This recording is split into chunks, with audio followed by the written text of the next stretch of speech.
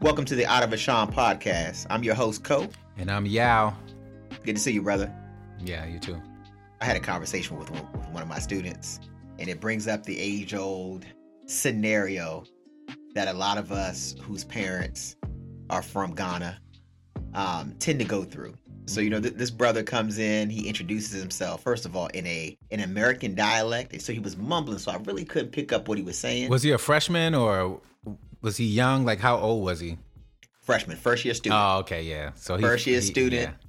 Yeah. Yep. So I didn't know if he was timid or what. So in the midst of the conversation, I asking for his email address, telephone number. As I'm writing down his email address, it says Nanakofi. I'm like, Kofi. So I'm looking at it, it says Nana Kofi. So I said, pronounce your name? He goes, Nene Kofi. He's from Atlanta, Georgia. So I said, sir, please say it the right way. Nana Kofi. I said, okay. So he started laughing. I said, my parents are from Ghana too, man. So he said, oh, for real? I said, why'd you give me the American accent and dialect? Because I said, I remember we used to do the same thing when we were younger. But you know what's so interesting that he couldn't pick up that you was from Ghana? That's very... It didn't even... Wow. Couldn't pick it up. At all. It's interesting, right? Yeah, he couldn't pick it up. Yeah. He didn't know. Which is maybe because I think for a lot of people, I don't know if PNM is not a common last name. Like I'm sure if it was Sapong, Achapong, something different that's pretty common, Owusu, he would have picked it up immediately. But I think PNM, that's the spy name. You don't know where that. You don't know, is he from France? We don't know where that brother's from. So, but you felt the sense of liberation and freedom once that connection was made, because then it was like, okay, now he was his own self again. Felt almost like talking to like somebody from his family, from his clan, and we were just having a nice conversation about the ebb and flows, like as you just mentioned, the code switching. But it brought me back to, why do we do that in the first place? Why is it you have a fear or hesitancy to be your authentic self? Regardless of who's around. And I mean, if you look at me, you didn't know where I was from.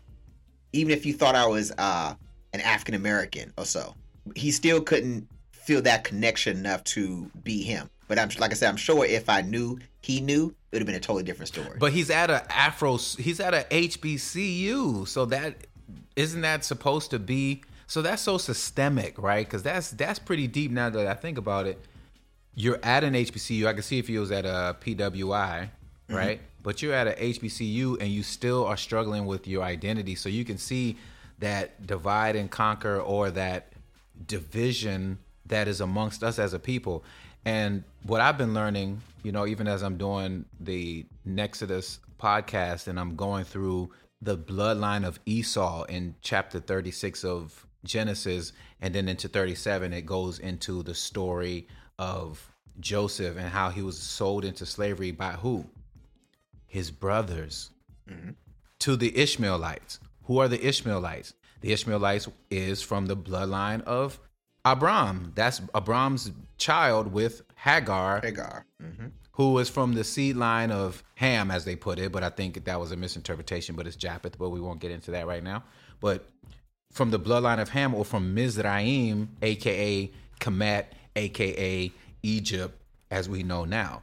And he was from the western part, Niger, Burkina Faso, Ghana, Gold Coast. That's why you have in the older maps Judah, or you have Tira, Peleg. These are all the bloodlines that are in Genesis chapter 10 that are still in existence in some of these cities in Niger or Negro land. So that's a whole nother story. But us being from that bloodline, from those seed beds, you see even to this day, we amongst ourselves are divisive. So we always looking outside of ourselves and saying, oh, what the Europeans have done to us, or the colonization has done to us, or they're oppressing us. We have to be wise enough and mature enough now to begin to say, hey, we need to look within and see how we are affecting ourselves, how we're enslaving ourselves. Because slavery started within first, and then others came in and capitalized, because a house divided can't stand. So when you share that with me about the young man coming in, and once he felt a sense of unity, when you opened the gate for him to be himself, when you were able to bridge the gap and say, hey, no, I am you. it automatically gave him a whole sense of freedom that now he's your disciple. He's going to be coming to you, mentoring all the time. Now that's a person we can impact, and that's the power of having elders or leaders to help the youth understand who they are. Because a lot of these children today are lost in the mix, whether they have to code switch. You talk about ebonics, like we do a program with our educational music app where we talk about ELA, English language and arts, and we talk through different semantics and language and syntax and all those different portions of what words mean in its inception before we begin to use it, and understand what those words are forming in your mind that then calcifies into matter. And that's being a part of the image of the Most High. Remember when he said, let there be light, light was going, the sun wasn't created to the fourth day, but that light was just traveling until it formed into matter and became what we see every day that goes up and down. That's the power of the Most High. The Most High is still in control of the whole earth realm, but he gave human beings the power to do what they do. But if you are divided among yourselves, divided among ourselves, you will never get the power if we don't unify. So you being at HBCU, this young man comes to you. He comes in from his construct, being from Ghana, but was he born in Atlanta, or was he born in Ghana, then came to Atlanta? He was born in Ghana and then came to Atlanta. So he was born in Ghana and then... Born in Ghana. Wow. So that goes into what you were talking about earlier about that whole concept of how things are spreading across the board because of media, that the Western ideals and mindsets and ways of being is being pushed into all corners of the earth right now. Because you asked him, you should share more about that conversation, because I wanted to save it for our viewers and those who are listening, how, as you were talking with him about going back home, what were some of the things he was sharing with you? Well, yeah, so the idea of, I think I asked him when was the last time he had been back home. I think he said it was pre-COVID. So when I asked him, are you here to go to school? Long. Yeah. Yep. But yeah, not long ago. Well, that was the last time he was there. That was probably just for visitation. Now, when I was talking to him, asking him, okay, do you plan on taking your education, because you're going into finance, and he was telling me the different aspects of what he wants to do, and mainly centered around helping people. What I realized here, especially here at this HBCU, a lot of students, their ultimate goal is to help their own community. Nice. That's so that's the baseline, and then they're just utilizing the different tools and the mechanisms to say, okay, how can I get a job to make money? Because a lot of them want to do a lot of things, whether it's in the nonprofit space, things in the local community, but they pick this avenue of finance because they know they can make a lot of money. So let me go in there, get as much money as I can, learn how this thing works. Ultimately, I can take the resources and do what I really, really want to do. Because a lot of these millennials are very conscious about how they spend their time. They're not too thrilled about this whole idea of working 12, 14, 16 hours as they do traditionally on Wall Street. So a lot of them are at that crossroads, like, do I want to even venture into this world of investment banking or wealth management or, private equity? Because that's what Wall Street is, and they've always had this idea that they can see themselves there. But as they get closer and closer to reality, they're starting to second guess, like, I don't know if this is for me. Because, once you get in there, this becomes your ultimate priority. This becomes your identity. This becomes your life. And in some cases, even talking to my son, a couple of my young ladies here, they were saying, well, I'm looking to have a family. But that gets very difficult going into this world, because this world is not conducive for you to have that work-life balance where you can go and give 12 hours, because you can't come home. You can't even create anything at home. So, that goes again to things that we've talked about in the past.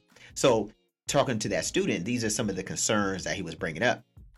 But even more so, when I was asking him about going back home, he had said he doesn't plan to go back home to start a business or to do anything. More or less, he said he would look to maybe open a rec center or do something in his family's hometown through the family name, because he was saying the last time he was in Ghana, and every time he sees it, especially talking to a lot of his extended family, is that he called it neo-colonialism, where there's a lot of outside influences who have their own interest at heart, and it's couched or disguised in the name of helping the country, helping the community, but it's really not serving the needs of the masses. and he was talking about how a lot of the Western influences has infiltrated, where depending on where you go, you can't really tell that you've even left the country, or that you've even left the United States, because it seems like the things you see on TV, the influences are right in your own backyard. And people are starting to adopt that same ideals, philosophies, and now it's baked into society. So the question we were going back and forth is, how do you change that? What does that look like? Because it ultimately comes down to the individual. And that's why I was even telling him, I said, for me, because when you think of it too hard, you'll begin to get discouraged, because you're like, this is too massive. But I said, just as we're having this conversation here, that's a one-off connection. So I didn't even know you before an hour ago. But now, based on our conversation, we share like-mindedness, and we can see, okay, and strategize now how we can maneuver, how we can kind of begin to create a plan, or begin to alter our thinking and begin to move forward. Because as one does it, it's almost like a spark. It can become contagious immediately, and then it can spread. The more people you talk to, the more people you have access to, and then you just never know how that thing can take hold and take shape. But one thing I've noticed in the last 3-4 years is that the majority of students who come to my office that we have these conversations with typically come from the garden or have some connection to back home. It never fails. They've always, because it's almost like seeing myself all over again as in my younger years, and it's almost like you're having a conversation with your younger self, because it's typically people whose parents are from there, and that they were either born here or maybe left the continent at a very young age, and were basically grown, have been raised in the American society. So they have that pluralism, they have that traditional value system of African household, but living in a Western country. And you're toting that line, and then so just as when I met him, he decided to disengage his essence of Africanness, because he may not have known, maybe he didn't feel safe, or maybe he was like, I don't know how this is going to be perceived, because typically, you know how it was growing up, when you're in class and you're doing roll call, when they try to pronounce your name, they're adding syllables, taking away syllables. You like, just call me. Matter of fact, you just say, you know what, just call me John, because they don't even want you. You don't even want them to pronounce your last name, because it's not the standard Johnson, Smith, Howard. It's nothing like that. It's P&M. They start adding P&Nism. I mean, I'm like, you could just look at it and pronounce it. I said, just the way it looks is the way it sounds. P&M. P&M. But you know, that's some of the minor struggles that I think students face. And I was telling him, you know, first impressions are everything. And he's confident when there was a comfort, or there was safety in the conversation. But I said, you never know who you're going to meet. And you always want to carry yourself in a way, because respect comes in a way when people can see, like, okay, you know what, I know who you are. But don't diminish yourself, devalue yourself, or try to lessen who you are only because you fear how you may be perceived. So we had a great discussion, but it was just interesting enough that, you know, these are conversations and things that we had gone through as children living in the United States, you know. So seeing it in full action, I'm like, okay, you know what, I wish somebody would have told me back then. Right. So he can say, you know what, now going forward, no, you know, pronounce your name the way it is, because people like to see that you're diverse. You come from something else. Don't stop trying to blend in. That's and your that power. Goes into, exactly. That's your power. Yeah. Yeah. So as you was talking about earlier about the unification and alignment, it starts there as well. Because if you're trying to separate yourself from the essence of who you are, how are you going to be able to connect and unify with people on the outside? You're having internal struggles, and that's even far bigger issue than what's going on in the outside world. And I love that, because once again, we can swing back to the biblical documentation of Joseph when he got sold into slavery by his brothers. And you have that residual of generation to generation, because if the Most High put it, that the sins of the father, or the actions of the father, can go 3 to 4 generations. So even if you look at the Willie Lynch documents, he said if you train people to hate themselves, then it will perpetuate for many generations and continue to go. So we see here, you now in your 40s, seeing a young 20-year-old, that's another generation in the same sort of cycle. So now the beautiful thing, as you said, is how do we now make the shift so that when we come into these Western worlds, when we come into, i.e. for Joseph, the Egypts of the world, the dynasty, the beginning of civilization, the biggest dynastic empire of all time, arguably, which is true because even the Greeks got their information from Mizraim, aka Kemet, aka Egypt. And when I use those different terms, it's depending on who came in and who didn't, and how the different power struggles changes the name. So you do, like what you said, just call me John, because that's the comfortability within a captivity or within a colonial system that you are now a part of. So once you find allegiance with others who are like you, and you begin to think, all right, now how do I maneuver this so that it works in my favor?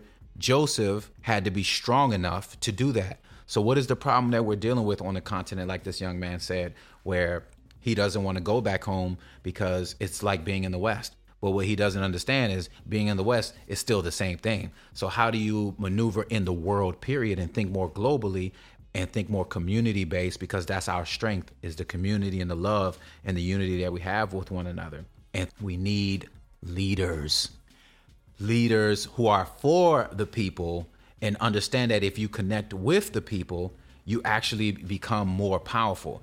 But because of colonization, most of the leaders have bought into, for generations, we talked about, if you a snitch, most likely your grandfather was a snitch, and it's just passed down because that's the ideals and the thought process and the ideologies that was passed down. So when you see a lot of these, as they call them, satellite presidents, even though we had a form of freedom when we got freed in 1960s, 65, 64, all the nations were getting free, Kwame Nkrumah and all those guys. They did a great job to at least bring us to a step forward, but they're still the captive because the systems that were put in place were still from another nation. So how do we maneuver in those systems when it's not us? How do we wear this armor to fight Goliath when we used to using nature, stones and slings? Oh, that's not as contemporary, or that's not as modern, that's Stone Age. Okay, but the concepts are still applicable. So how do we get back to our community-based ways of being, learning from each other, so he doesn't have to be afraid, and he could say, my name is Kofi Nana, and say, listen, we can learn and grow together. Howard, you have this amazing opportunity and platform for us to modernize the way we do things. So that's why I'm coming to school. That's why I am here. So you can do both, like Joseph. Joseph got into Egypt, used his skill sets that he learned back from his father, the anointing, the kingdom, his personality, his identity, and did not surrender to the system, so that even when his brothers came, when the system or when the nations were struggling and Egypt was still thriving, which is what we see today. Most of us are going to other countries. We'll go on a boat to try to get over to Europe, or we'll try to do whatever we can to get to America, to get a visa and so forth and so on. Okay, if you get over here and you speak in a different language, even though you may speak English, and we've experienced that working in the garden, where most of the people who speak English in the eastern part of the region speak more of a British older English, whereas in the West, we speak more of an American British mix, right? So even when you're communicating with someone and they tell you in the garden, well, you promised. No, I did. What you mean I promised? But because the way they perceive the language, that's a promise to them. So we take it all the way back to antiquity with Joseph. How was he able to discern that his brothers were there? Because everybody there was Afro peoples, right? Because if they were of a different culture or color, they would have spotted each other in all that mass and know who they are. But no, they were all dark. So no one knew who anyone was, but he knew them from language. Just like you were able to pick up from language, even though y'all were both using English. You had Kofi, which is tree, Nana, PNM. You had those key words that made you connect. And that's what Joseph did when he saw his brothers. They connected. And he had to have the emotional strength and the ability to what? Say, I can be vindictive because you sold me, but even in your wickedness, the Most High made it for good so that we could what? Save a people. He was a leader for the people. So you are a leader for the people. That's why these children gravitate towards you. That's why he brought you at such a time as this, where the millennials are saying, I want to go back home. I want to feel community. I want to start a family. I want to build. They want to get back to the ways, the natural order of the Most High, which is a part of the dry bones living again, which is a part of prophecy. And you get to use that in contemporary marketplace spaces so that when they go into these ventures, they're becoming more entrepreneurial, or they're going into Wall Street, they're going into the financial sector with a proper mentality so they can maneuver it to not only take care of themselves, but ultimately bring it back home like Joseph did, where he was able to sustain his family and their seed till now because of his obedience that goes from generation to generation. So you implanting what you do at Howard, which is one of the top, if not the top, depending on how you look at it, as far as from a promotional standpoint, is in the bedrock of the most strongest nation, as they say, in Western world, as Washington, D.C., United States. Look at the parallels of the ancestral documentation that teaches us how we're supposed to move in these spaces. So being able to teach these children, that's what we do at Light Your Path. That's what we do through Out of Ashan. That's what we do through Ashan Foundation. That's what we do through Back to Eden Global, is how do we galvanize ourselves, not only as the diaspora and the continent, but how do we now use our gifts and our talents as we are throughout the earth? How do we bring it together? What are some of the other ways you're seeing with the young people as far as them wanting to work in the community? Is it just in the finances only, or are you seeing a lot more entrepreneurial thought processes? Are they looking to impact other people, to build and grow? What are some of those other things that you're seeing thus far as you've been working there at Howard? Well, when it comes to the area of entrepreneurism, not at all. Because, being an entrepreneur is not something that is an easy lift. That's true. In a lot of cases, I've engaged with students who said, "Nah, I don't want to have anything to do with it." Primarily because it's you and you alone, and or you become people become dependent on you. So it's not the decisions you make; these are company-wide decisions. So if it's a layoff, if it's a restructure, those are tough conversations that one has to have. And some people just don't want to deal with that burden. They will rather give of their time, resources in exchange for compensation. So they say, you know what, let me go in, do my business, and get out of there. I'm not trying to go in there because this is mine to devote 24/7, eat, sleep, and drink this one thing. But I could also say that, and so to answer the first question, entrepreneurship typically not high on the barometer as far as the likelihood or what students aspire to do. Now, the other thing too is, though, as I mentioned, the baseline is, I know I have students here who they want to ultimately do like a basketball camp. They want to open rec centers. Rec centers tends to be something high because from the cities that they come from, because they're coming from all over the United States, and typically from a lot of urban areas where rec centers, community centers are usually the bedrock, the hub that gives young kids an outlet or a place where they can, whether it's playing sports, whether it's doing the arts, it gives them an outlet and it gives them opportunities. So a lot of them see, especially if their parents are already in those worlds and that NGOs and the nonprofits doing things of that nature to give back to communities, they're essentially here to learn more skills in order to help the family business or the family initiatives extend and go further in life with a modern twist. However that works. So that's the one thing I like about that, because there are students here whose parents have already laid the foundation and they're coming to build upon that foundation to go forward. That's cool. So but now one thing I forgot to add in the previous conversation with that young brother was, because I was asking him, was this your first choice college? He was like, for me, yes, but for my parents, no. And he said his mom wanted him to go to an Ivy League, and his dad wanted him to go to his mom wanted him to stay in the state of Georgia because they had a friend who taught at University of Georgia. But his dad wanted keep him close to home. Mom said keep him close to home. Dad said go to an Ivy, don't go to a HBCU. So I was like, why did he say don't go to a HBCU? Now keep in mind, these are parents from Ghana. He's like, nah, it's just, in so many words, he was saying it's not at the same level of a predominantly white institution. So, but he took it upon himself because he had excellent grades. He was able to secure scholarships. He said for him, he felt in his heart that this coming here would be a far better fit for him and it would help him more long term. And he said, when I was asking him, I said, how do you think that decision went? He was like, you know what? I talked to some of my friends. I talked to people, and I realized that the opportunities I get here, they not even sniffing it. They're looking at me like, how'd you do that? How are you able to get this internship? How are you working here? Mm-hmm. How are you rubbing shoulders with CEOs and corporate people? That, and I was like, I told y'all that the opportunities you're getting here is not something that can be duplicated across the board. It's just Mm. not the space. And I told him, I said, your dad was probably hating in the beginning, but I guarantee as he begins, he sees you traveling, you're going here, you're going there. When you're ready to graduate, he's gonna act like that conversation never took place, and that this was his dream for you all along. And he was dying laughing. I said, we've all been there. Trust and believe. He's gonna be there with a sign. My son made it. Yay! Yeah. Because I said, what does your dad do for a living? He said, oh, he's like a truck driver. He's a blue collar worker. And even So it makes sense why he think that way. Yeah.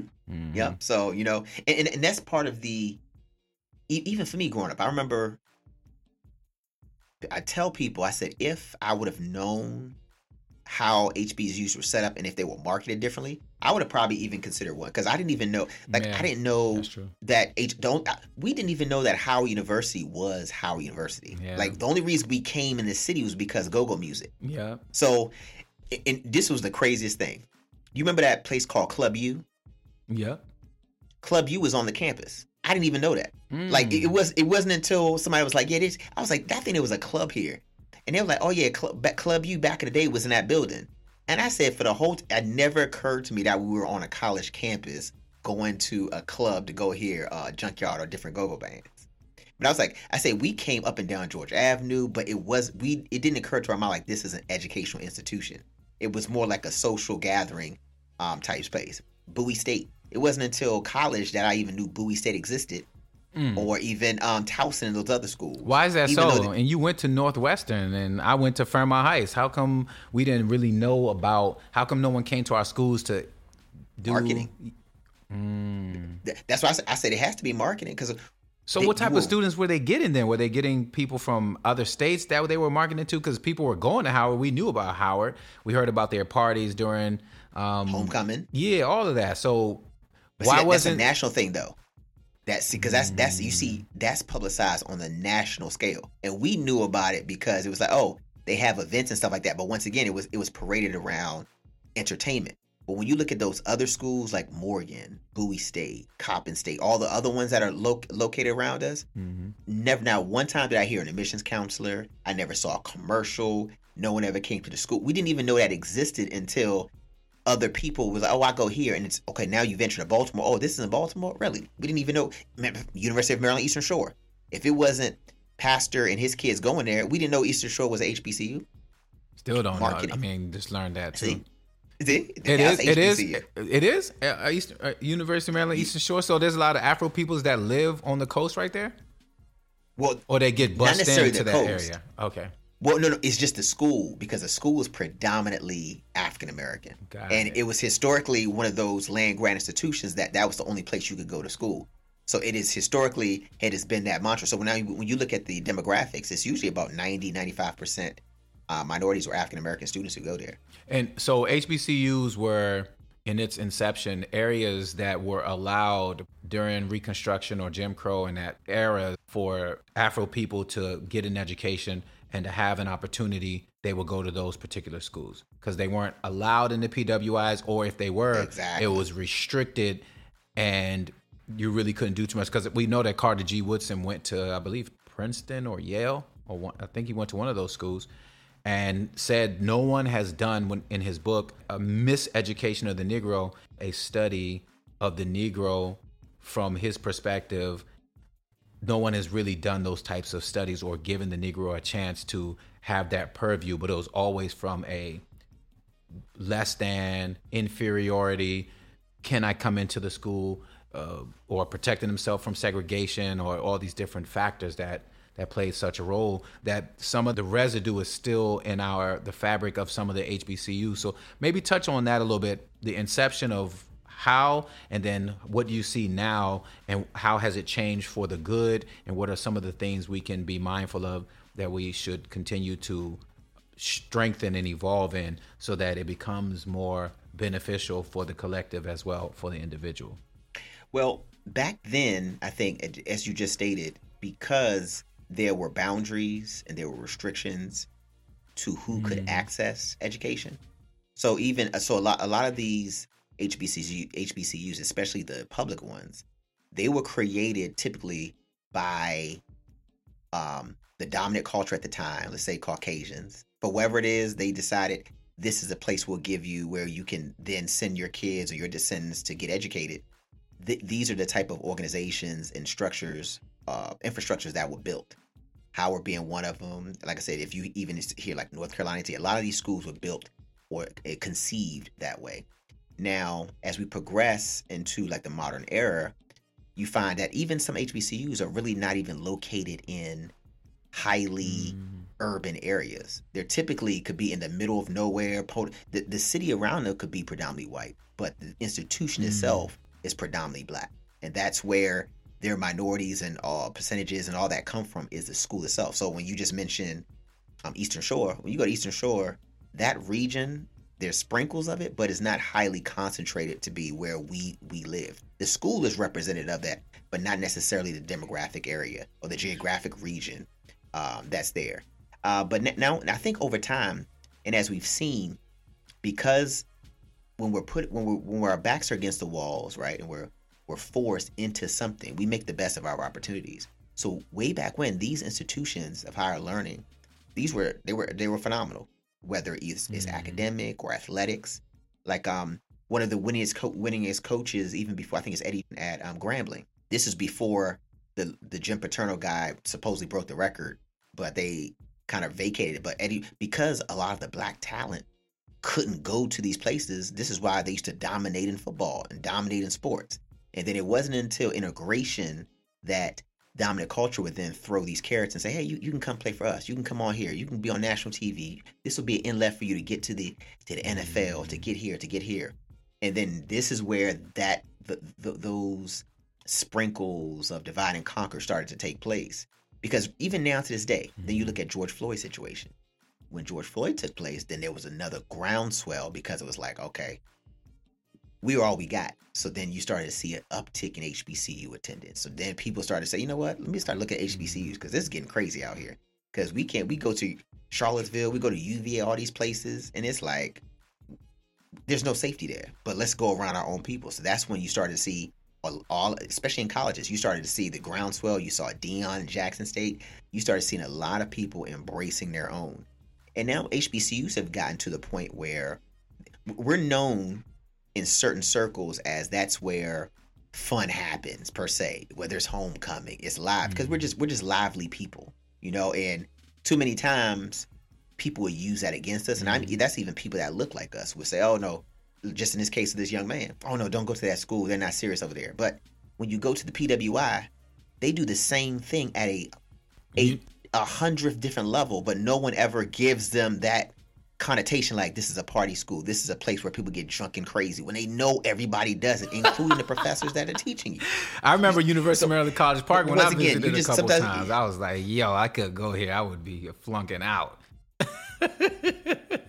You were with me that first party, because we were in high school. Remember we went to that party and the dudes were drunk on the sidewalk, couldn't even sit up. We were like, they had the whole street packed with people drinking. Right. It was like, this is college. But once again, this is stuff that doesn't get attached to them negatively. So, but for us, and I even saw it in my college at Frostburg, we would go to an off-campus party. The party with the black kids, a cop will be sitting outside. It'll be just 10 of us inside the house, 15 of us.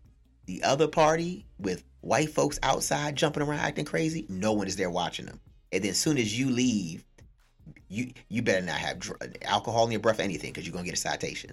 And it's like that, once again, everywhere you go. So a part of the narrative is us embracing our own and kind of shielding out what's all the commotion going on the outside. Like, we care too much about what other people think, what other people say. And that ultimately works to our demise as well. Have the confidence to be like, hey, we don't care what you think. This is how we like to do it. This is what we do. Because you have to force them to believe and to respect you. But always capitulating to and acquiescing to what they want is always a recipe for disaster. But HBCUs, those institutions, I recommend anyone. If you're going to go somewhere, you're going to spend your hard-earned money to educate your son or daughter, especially if they're Afro peoples, send them to HBCU, because the HBCU is going to teach them, require them to embrace their own. And many students say here, like, because they came here, they have a lot of self-confidence when they leave. This is why they're highly desirable in the workforce, because they don't take too much. And they go so polished, they go so with such vigor and aggressiveness, because there's like, they've been in an environment that was that they were allowed to grow into their own. And you're not going to get that if you're going to a place where you're only 1 to 2 to 3%, because you're always going to be fighting that code switching demon of trying to figure out how to fit in. These students don't have to worry about fitting in. They're just who they are. So when they go into those circles, they command and they just let you know, because they're used to it. Whereas some people, if they're not used to that type of environment, they even feel a little intimidated, or they feel uncomfortable when they engage with these students, because it's like, yeah, we look like each other, but y'all act different. Y'all don't take BS. You advocate for yourselves. You're proactive, and you're a go-getter. So I definitely implore any family, send your kids and invest in people that look like you, because they're going to require you to take history classes. You're going to be looking at the best and the brightest within your community, people that you've never ever heard of. You're not going to be taking history classes about the Renaissance and Christopher Columbus. You're not even going to talk about that. You're going to talk about what happened within your community, what happened on the African continent, what the real story was. And then you can even see and be able to appreciate the matriarchs and patriarchs, those who laid the foundations before you. And then you can see where you are and how you fit into this puzzle. So you can know where you are going for sure. This new understanding of becoming more conscious, even beyond some of the hang-ups from HBCUs, where they feel like, oh, you just come out and you're more of an Uncle Tom, or you're more like this, or you're part of a boule group, or you're this or that. Those things do exist. However, with the right overstanding and having mentorship and connecting with other people who are grounded in their identity, that's the power we have as being not fully American, but too African, and too African, but not enough American. That middle ground, that Joseph, that Moshe, to be able to bridge those gaps, to help bring the best parts of us together so that it can feed the whole. And we were talking earlier about that same concept with, say, India. India, as we know, back when we were younger, when there was a big boom in the tech space, a lot of the corporations would go overseas because it was cheaper, and they would be the customer service. 10 years forward, 15 years forward, now a lot of them have been able to take advantage of those opportunities and shift it, where now they become thought leaders and CEOs and dictate a lot of where tech is going, because they were able to flip that advantage. How do we as a people, knowing that we provide, depending on who you're talking to, 60 to 80% of the world's minerals, or have it and supply it for so many people, and the way we've been educated before, I'm talking about in the garden or on the continent, we have had an education that didn't allow us, like you said, where the PWI students don't feel as secure. It's even worse in the garden when you have colonization. Colonization, I feel, is actually worse than enslavement, because you think you're somebody that you're not. Whereas from the enslavement, when the HBCUs were being built up, they had to fight through so much. So they got that vigor and knew about themselves and can be demonstrative and speak up for themselves, right? So the people on the continent have only been taught to be subservient, don't think, don't reason, don't critically assess. So it's always looking for someone else to help. Hand out, hand out, hand out. Come in, take the precious mineral, process it in other places, then sell it back.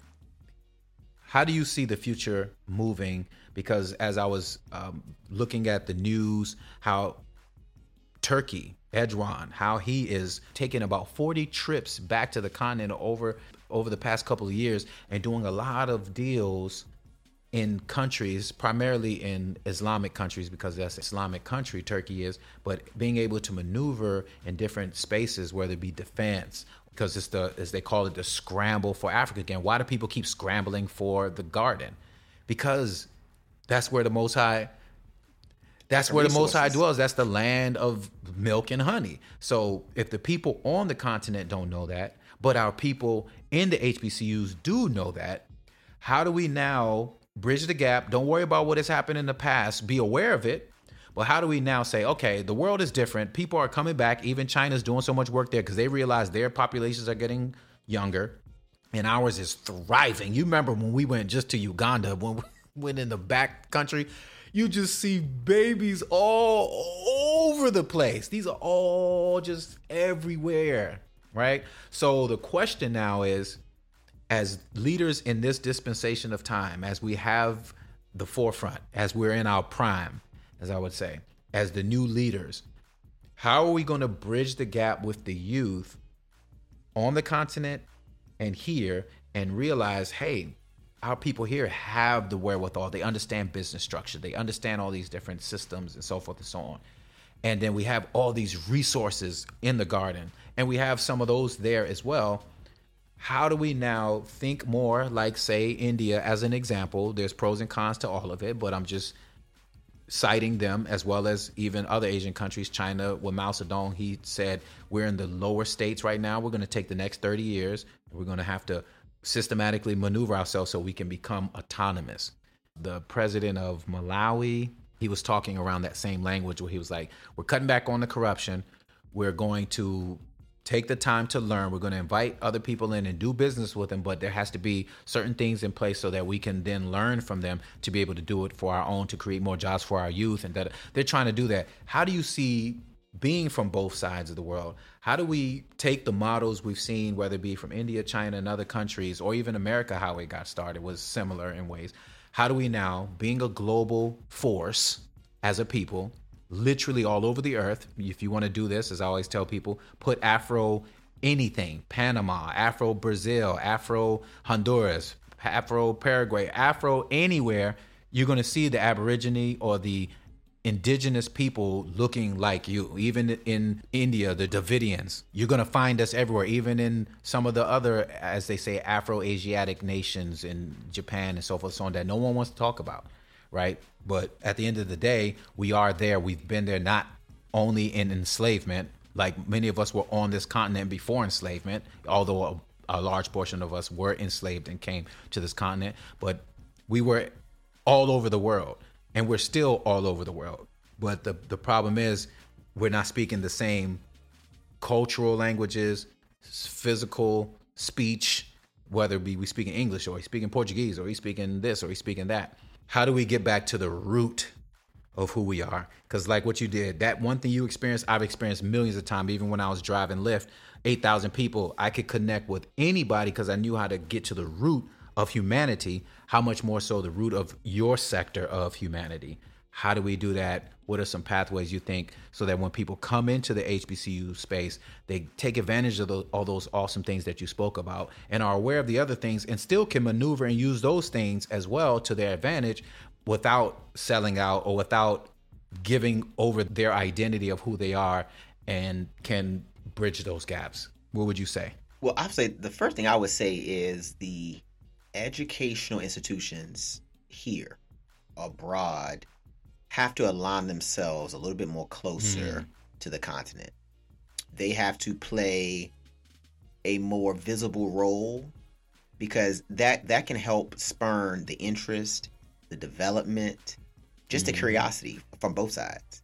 If there was a closer relationship where there's an even exchange of ideas and opportunity. Because the biggest thing with what's going on is, and this is what the young man alluded to today, is lack of opportunity. So that's why any opportunity to get a visa, to go to Canada, to go to England, to go these places, they run immediately. Why? Because where they're from, their home base, there's no opportunity. They go to school, and then they go to school some more, and they become lifelong people pursuing, lifelong learners pursuing degrees, because that's their way to fill time, because they can't, the degree and the knowledge that they've received can't translate into anything that they see. There's no industry. There's nobody waiting for them to hire and recruit them. But you know who is? The Western world. All the countries that are already developed, they have the infrastructure. They have all these things. But now so this is why I say that the institutions have to align themselves, because if you say you're a historically black institution, meaning when we look at the symbolism, you are there to serve Afro peoples, then you have to go to back to where it all began. So if there was a more intensive and a more romantic relationship between the continents, this wouldn't even be an issue for us, because it would be second nature. Because as we had mentioned, if you step foot to go to school at HBCU, you should take at least a pilgrimage back home to some capacity before you graduate. It should be a requirement to immerse yourself in another culture, to immerse yourself in the culture of where you once came.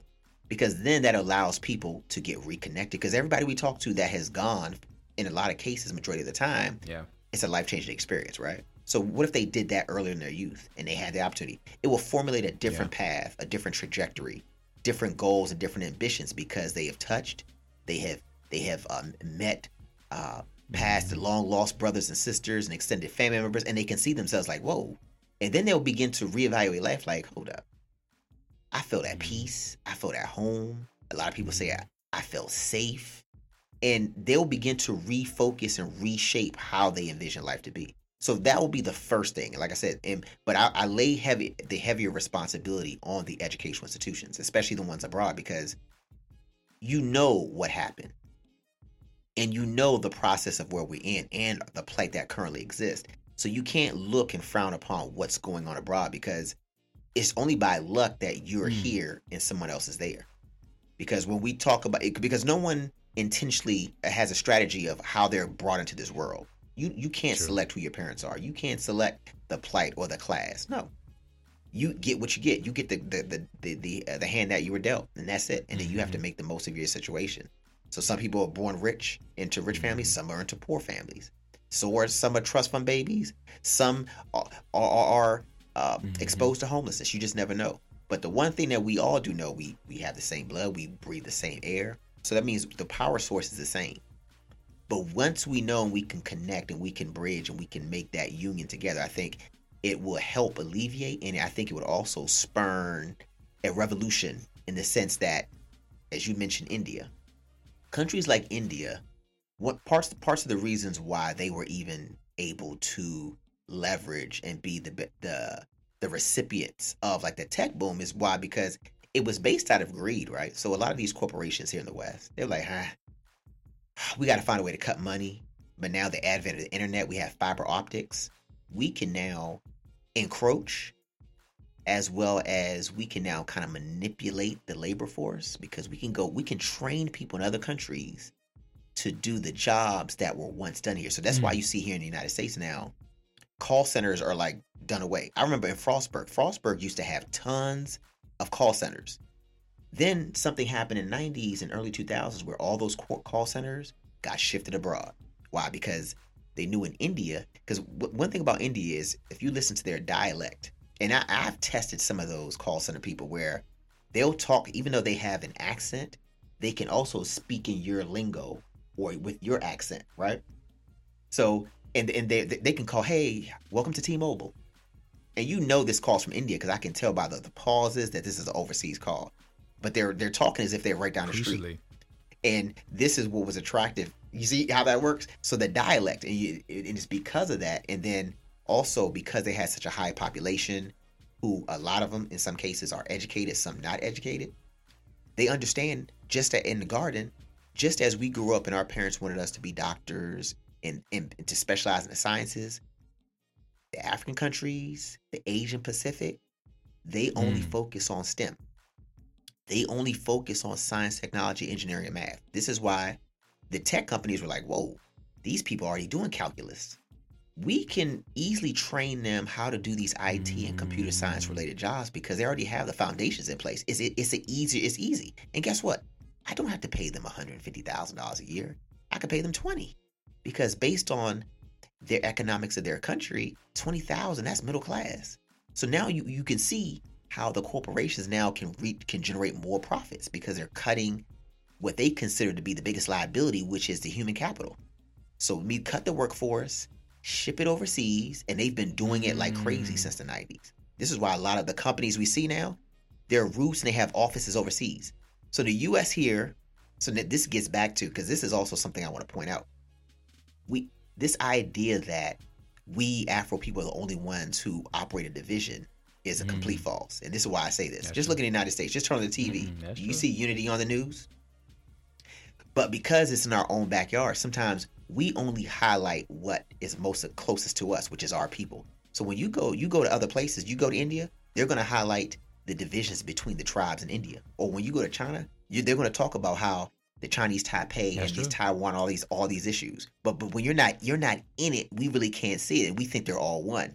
They're divided too, because division is about the human existence. Let's go back to Cain and Abel. One slew the other. There was no outside interference, but it was wickedness on the inside of our hearts. And this is what plagues us and what perpetuates throughout history and perpetuates throughout time. But getting back to us and unification, it's the internal work in us accepting ourselves, because as the scriptures say, blessed are the merciful, for they shall obtain mercy. When you understand that the things you have, that this is not something you're entitled to, like life is a gift. And when you start to understand that, you'll begin to be a little bit more appreciative for life in general. So therefore, if you are appreciative, you will then be able to give grace and help others be appreciative as well, where you're not looking to, I'm not looking to outshine you. If you win, I'm like, oh man, congratulations, bro. Hey, that's what's up. I'm not gonna be secretly in back like, dang, he got this, man. I hate that. I don't want that for them. Nah. Why you hate? Crucial. Because you have wickedness in your heart. You have a void in your own spirit that you can't even accept or appreciate a good in somebody else. So this is why identity is so important.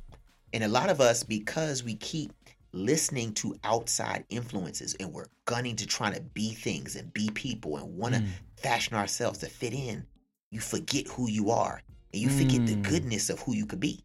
And this is the paramount, this is the epitome as to why we don't move forward. This is why I go back to the HBCUs. The infighting, the division, like, oh, I'm better than you. Nah, we're not better than nobody. We all the same, because we in the plight the same. According to the masses, they look at you the same. I don't care. Look at our biggest entertainers. You don't think they run into racism, white supremacy, and all that stuff? Well, every day. But at some point in their lives, they think they're above the fray because of some trinkets or some value that was given to them. Like the other day, when a student came in my office, was like, man, did you watch the Emmys? I was like, I don't watch those type of things, because when I look at the headlines and I see someone tell me who's 50, 60 years old, this is the greatest achievement that they've ever received in life, immediately that goes back to, once again, we haven't got as far as we thought we've gone. The Emmy. So you're saying that this is the highlight of your life because they recognized you. You already knew you was good, but you need them to put the stamp of approval that now, yeah, you've made it. Shame. It's shame. That's where the shame comes in. And then we sit here and then people are glued to the televisions. I was like, there's so much more to life than this. So this is why I have a point of view that's a little bit controversial, because I don't even believe, there's parts of me that doesn't believe that the so-called advancement and development that we see taking place other places need to be mimicked in the garden. Majority of that stuff, majority of that stuff is unnecessary, because they're trying to get out of it right now, aren't they? Like, let's go green by 2030. Da da da. So why are you following them when you could chart your own path? That's my whole point, bro. See, that's my whole point. Like a lot of this stuff you don't need, and you don't. This is why I noticed. So I remember when I was Barbados. I remember going to Barbados, and when I went there, I saw so many Europeans there. I'm like, what are they doing here? But they were living, they retired.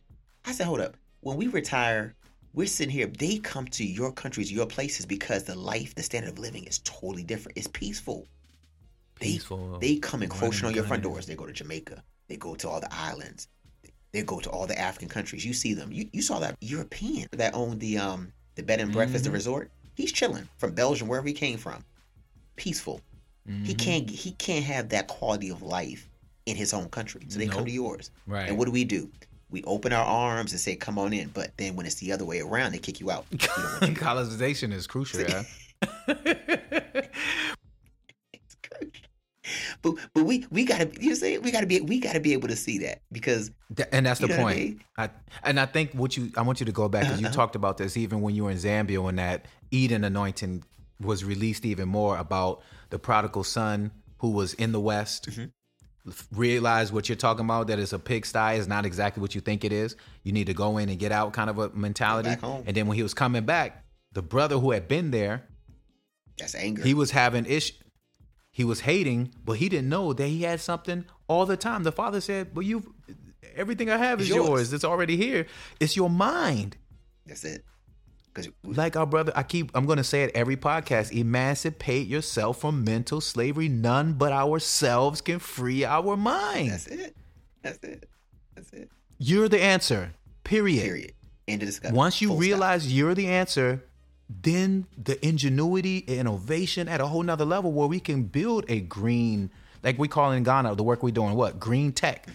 And we're doing it. Why? Because we're putting our mind to it. We're finding solutions that can serve humanity from a non-GMO-ish mentality that is not going against nature, but we work with nature. That's who we are. We are the earth. That's why you have to get back to eating. You have to get back to the land. Another thing you said that I thought was powerful is the reason why India not only was able to do that because they were studying in those STEM areas, they were in their home country. They were rooted. That's why the HBCUs need to root again. Reroot. It's going to look different. The Most High even said in the word that he's going to get rid of all that tribalism and make one people. The staff of Ephraim and Manasseh will come to be one. So people like, oh, we're from the tribe of this. Oh, and I'm from the tribe of this. And this group of people are from the tribe of Benjamin. And that's trying to find identity. So I'm glad you said that, because think about it this way. What if, and I'm sure there's people that do it, but what if University of Ghana, Legon, main campus, there's professors here who took 6 months to a year to go there and teach. So now you're bringing the tools that are studied here that these students want to have from the West. You have the trained PhD instructors to go there and teach them economics, global, and from their vantage point that they're not getting, because if they're not well traveled, well versed, or industry ready, there's certain things they just don't know. We need to implement that with our exchange program. The fact that you said that, now that our professor from the University of Ghana is here in the States, introducing that conversation at Howard, that's really powerful, that particular point right there. Because even on the flip side, the economics, the opportunity, the lay of the land, the business, students here have no concept of what's going on outside of the borders of the United States. So it's the ones that do have an idea are, once again, the ones whose parents are there, so they get to travel back and forth and they get to see for themselves. But the vast majority of them, all they know is their home, their local area. That's it. So let me ask you a question. At Howard, I know you work in the business department. Are there, Howard University as a whole, the other departments like in STEM and technology and all those other spaces, are they strong, and are they interfacing with the business school to collaborate on their disciplines to make a stronger front on those things that are missing? Like you said, in India, the reason why they were able to take advantage of the tech coming over was they had the skill sets from the education. Do we have any interfacing there? Do Howard have strong points in other spaces in the STEM? Yeah. So you have, like, the medical school is well known. You have engineering. So you have those varying units, but they're all independent silos. So in a lot of cases, they need to find a way to interface them in a way. You would think, because that makes sense, but how it works on the structure, once you start getting into the power dynamics and the politics, certain arenas don't want to come to this arena, because sometimes big bank take little banks, sometimes more influence, it's revenue share, it's a lot of different things that go into, especially when you're dealing with human beings and positions. The consolidation gets real tricky. But in essence, there are some strong points, but it could be stronger if there was more collaborative efforts going forward. And maybe that's where the continent comes in place. If everybody's plugging in there and then using that angle, that's a beautiful way to do it too. So that's really interesting. But I think the knowledge, though, the key one is almost like how the minister for education in Uganda when we were there in Luba, how he was talking about the best and the brightest have been sent over the seashores, right? So now this is another way for it to have that return element, because now, like I said, the best and the brightest are coming to teach you. They're not here teaching, trying to get emeritus degrees and all this stuff here. Nah, they going back home to give, to empower, and to put. So some of that technology and stuff that might be theory based, but they may have the elements and can give you that extra jolt to take you over the edge. So when we look at our brothers who are engineers, our brothers who are innovators and creators, there's certain elements that they're not used to because it's just not in their environment. It's not in their wheelhouse, their circle of influence. But now you can bring in someone from another country, someone from a different environment, somewhere from a different area, who's now going to give you, hey, maybe I should do it this way because this is what we do. This is the technology that we've been utilizing for the last 10 years. Oh, it's just like cars. Every car manufacturer in the United States. So you look at Ford, you look at GM, you look at, then you go look at the Korean and the Chinese markets. Everybody has a different technology to their engines. This might have twin turbo. This might have CVT. This may have a Hemi. Everybody uses what they think is going to define and make them unique. But once again, but there's an information share. So I can look and see, okay, how you can rev up the horsepower. But if you only have one way of doing it, there's nothing for you to compare it to because there's no collaboration of ideas. There's no exchange of information for you to even create something new. So that's why there has to be that happy marriage between there and here, especially among Afro peoples, because it's that perfect union that's going to help propel and to move the world forward. I'm just not talking about that nation, the world in general, because like as you mentioned, we are spread out through every four corners of the earth. We're there. We're everywhere. So you can just imagine if we're able to galvanize and we're able to light that spark and collaborate to that level, the world, you talk about the world is at your oyster. It's there's nothing that you won't be able to do because we already have the people here in the United States. Whether it's they say that black women are the number one degree, like so the education, the capital is there, the men are there, and you know this even goes back to when we were growing up, how a lot of those not tech, but like blue collar workers, whether you're a plumber, masonry, carpenter, that stuff used to be in schools. They took it out and said everybody needed to go to college, and that kind of shifted the landscape of the labor force as well. So now people went from traditional entrepreneurial skills based those abilities to now having to rely on educational or test and different mechanisms to determine whether or not you have the ability to go on to study. And this is that, I would say, that Eurocentric, that British system, because they do the same thing overseas.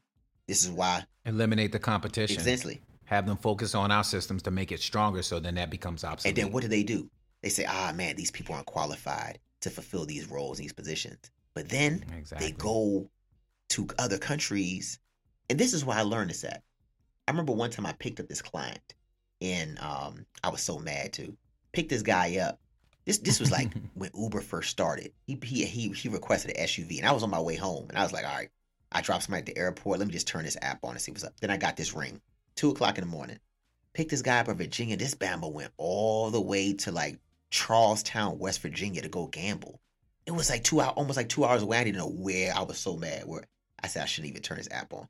But on the way, I'm talking to him.